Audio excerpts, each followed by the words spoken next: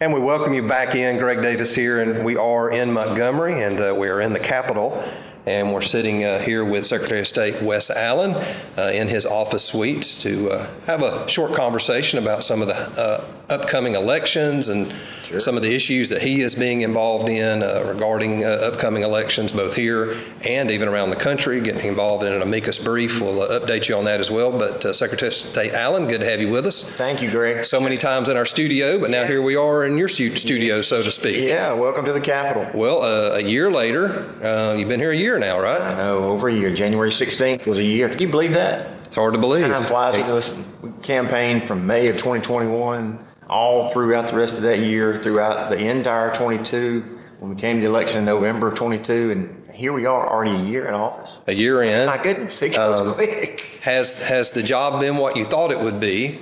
Was it worth all of that work? Have you been able to feel like you've been able to make enough of a difference to make it worth all the work that you did to get here? Yes, absolutely. What a humbling experience. I mean, to drive up to this Capitol each and every day, get out, walk through these doors, knowing that the people of Alabama entrusted me with this office. And it was all worth it, no doubt about it. I know why we're in here every day, to make sure we do the things that we have been statutorily required to do, and use our experience as a time from when I was a probate judge to my time as a state legislator representing Pike and Dale counties. And no, it's absolutely worth it, and it's very humbling. Yeah, well, let's talk quickly about the upcoming primary. Sure. Of course, we're hearing all about Iowa, then New Hampshire, then South Carolina, but ours is coming pretty quickly, March the 5th. Am I correct? March 5th. So tell folks, of all political, persuasions, what's coming up March 5th? What do they need to know? Yeah. How do they ready themselves? Just tell them what they need to know about voting in the upcoming primary. Yeah, so March 5th, presidential primary, less than 8 weeks away. I mean, goodness, we're close. I mean, we've been in constant communication with our friends in the probate judges' offices, all of our probate judges, all the absentee election managers, circuit clerks, and then just sheriffs and boards of registrars, and making sure they have everything that they need to conduct this primary election coming up on March the 5th. So it's right here upon us. It's hard to believe. Now, I hope I'm correct, but Democrats and Republicans vote on that day. Yes. So this is a vote for everyone, no matter which primary you vote in. But clarify, because we hear different things in different states. Here in Alabama, you can only vote in one primary. You only get one vote. Right, one vote. Okay, let's clarify that. In one primary, you sort of have to choose. Right, you got to go in, present your photo ID, and then you got to ask them for which ballot. So that puts you in that particular primary. Sometimes you hear people say, "Well, I'm a registered Republican," and no, it doesn't work that way. Yeah, we don't have closed primaries in Alabama. Right, so you're not registered either party. You can pick registered voter, whichever one you want on that day. You go in and tell them which ballot you want, but you can't vote on both. Right. And then you can't cross over if there's a runoff later on April the 16th. So if you vote in the Democratic primary, and then there happens to be a Republican runoff in whatever particular race in your county, and you can't cross back over, and vice versa. Republican can't vote on March 5th, and then if there's a Democratic primary for whatever office, you can't cross over into that Democratic runoff on April the 16th. So the primary or the runoff season, you have to be in the Republican or the primary voting block, and you pick it. Yep. What other races, I know we got local races, but give a little bit of an overview. What else is on that ballot? Presidential, of course. Yeah, we got that. But there's a lot of other, and the down ballot, I've heard you say before, are very important. I mean, because those are that's the ground level up. That's the groundswell that. Well, you got Congressional District 1. Which is, of course, your listeners are, I'm sure, well aware of the court-ordered congressional district lines that was forced upon us that we had to institute. So we got a new District 1, which goes all the way from Mobile all the way to Dothan. Crazy district. One side of the state. Can you imagine trying to cover that? A little bit.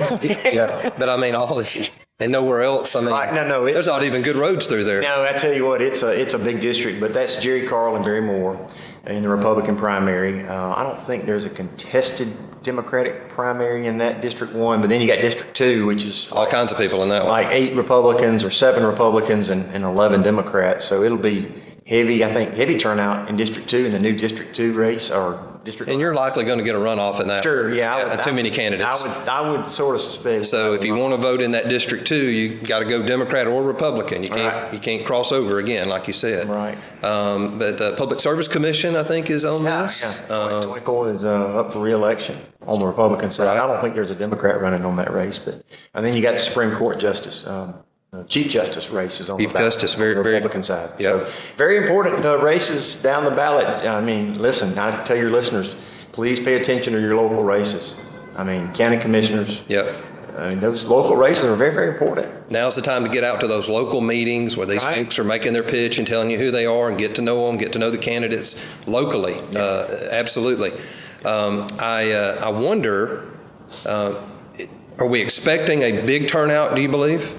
In this primary? Folks are excited. I think from the people I've talked to, watching the direction of the country and where it's headed, they want to vote. They want to vote. Are we seeing voter registration increase? Yeah, I hadn't seen those numbers lately, but yeah, people are excited. Yeah, and I like to let a lot of our churches know. You can register people to vote. Sure. At your church, your ministry can do that. Even if you're a nonprofit 501c3, you can register people to vote. You don't endorse candidates or really favor one candidate officially as an organization. Just say, get on your smartphone that everybody has, go to alabamavotes.gov, you can register to vote there. Okay. And so so you can point people to there. It makes it so easy when you can just do it, via your smartphone. The other thing your office offers, which is so good, I use it all the time, is if you don't know who your elected officials are, you can go, we have it linked through our website, alcap.com. We link it right over, and you go in there and just tell folks what they can find. Yeah, you type in your address, and you can find out who. From president on down. I mean, down to dog catcher. Your state senator, your state representative, who represents you in Congress, all sorts of things. And so that's a great tool that this office makes available. Well, we point people to it all the time because they don't know who their senator or their representative is. They're not sure. And so you go on there and put your address in, boom, it pulls it right up really quick. So I think that's a great service. Yep. Nationally, a big issue has been Donald Trump. Of course, he's a big issue in a lot of different ways. But one of these has been a couple of states, starting with Colorado, are trying to block him from being on the ballot. You, as Secretary of State of Alabama, sort of gotten involved in this with the Supreme Court. They're going to hear this. So you filled an Amicus Brief. Tell folks what's going on and why you got involved in it and how we think this will play out. Yeah, so thanks for the opportunity to address it. Myself and 10 other secretaries from around the country decided that we wanted to go in and kind of sign an Amicus Brief, which is a friend of the court. That's what Amicus Brief means. It's a friend of the court. You want to make the justices aware of some arguments or some arguments that they may or may not be told during the oral arguments on February 8th. That's when the oral arguments are, February 8th. So we just want to make sure that everybody understands and the justices understand that Section 3 of the 14th Amendment does not grant us the authority as secretaries of state to just arbitrarily pull and determine qualifications and who to disqualify from our ballots. And if these, I think they're not based in the Constitution as far as Colorado's decision to remove him and Maine's decision. And if it's allowed to stand, I would think that there would be the partisan divide. Partisan chaos would really ensue because you could necessarily have all kind of states just taking their own track. They have 25 states. You just do that. Uniformity. And, the brief even footnotes an Alabama case from the Alabama Supreme Court in 2014 that said that the Secretary of State doesn't have the authority, doesn't have the obligation to determine who is disqualified from the ballot as far as it pertains to president. And so it even footnotes one of the things from Alabama, so we're very proud of that it does footnote that. Are the 10 states, are they mostly southern states? I mean, is it kind of that southeast sweep? Well, there are a lot in the southern, but they're conservative states, I should say. Yeah. Okay. Well, very interesting. Yeah. So I'm just glad that they allowed me to join in and let our voice be heard. That we just want to know listen, you can't just arbitrarily just be pulling folks. You don't want somebody on the ballot. Right. Yeah. I mean, it would lead to chaos. That decision doesn't come down to And one it doesn't person. give us the authority to do it. Yeah. The 14th Amendment. Okay. Well, thank you for doing it. We're going to keep our eyes on that. Yeah. The Supreme Court hearings February 8th, and they're going to decide pretty quickly. They're going to have to. I would think. They absolutely have to. I don't know when those first. Yeah. Certainly got Super Tuesday coming up, so people got to know by then. And that leads me, my last question really, a little bit lighter, is how far out are these ballots printed?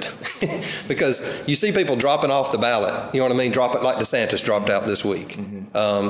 And then, he doesn't appear on the ballot necessarily because of that. Mm-hmm. How far out are these printed, when we go in to mark them? Because it changes depending on who's still in the race and who's not. Right.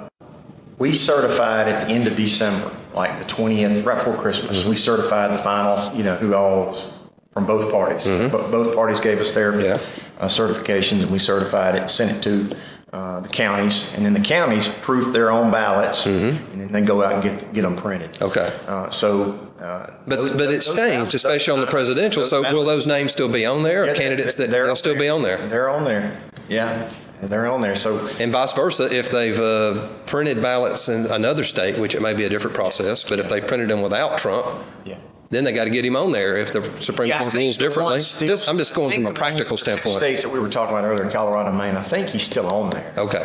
While it's being litigated. While it's being litigated. But it's at the end of December after Christmas, they started printing ballots. Yeah. Because 55 days out, you got to have them ready for overseas and military voters absentee. Yeah. Federal law. I mean, you got to have them ready. So that was my thinking, is you can't wait till the last minute. No, it takes a lot of planning, a lot of I's dotted and T's crossed. So say folks who supported Ron DeSantis, let's just say he's going to be on the ballot. He's on the ballot. On the Republican primary ballot. If people vote for him, that's their vote. Yeah. He's not a candidate any longer. He's removed himself. I guess those votes still count for him. Yeah.